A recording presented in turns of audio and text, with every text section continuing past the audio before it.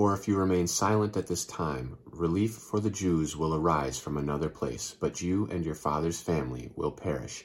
And who knows but that you have come to your royal position for such a time as this. Esther 4:14. My name is Spencer Coffman, bringing you today's Social Media Ministries Ministry Minute. These are the words of Mordecai to Esther. He is giving her some counsel, saying, look, you can't be silent. Something big is going to happen. But if you do remain silent, God will still be faithful and deliver the Jews from this time, from this problem. But you and your father's family will perish. So he's saying that he still has faith in God no matter what, but he's hoping that she is the person to bring upon the change. That person could be you. What are you staying silent about? What issues around you are you being quiet on? Speak up. You were made for such a time as this.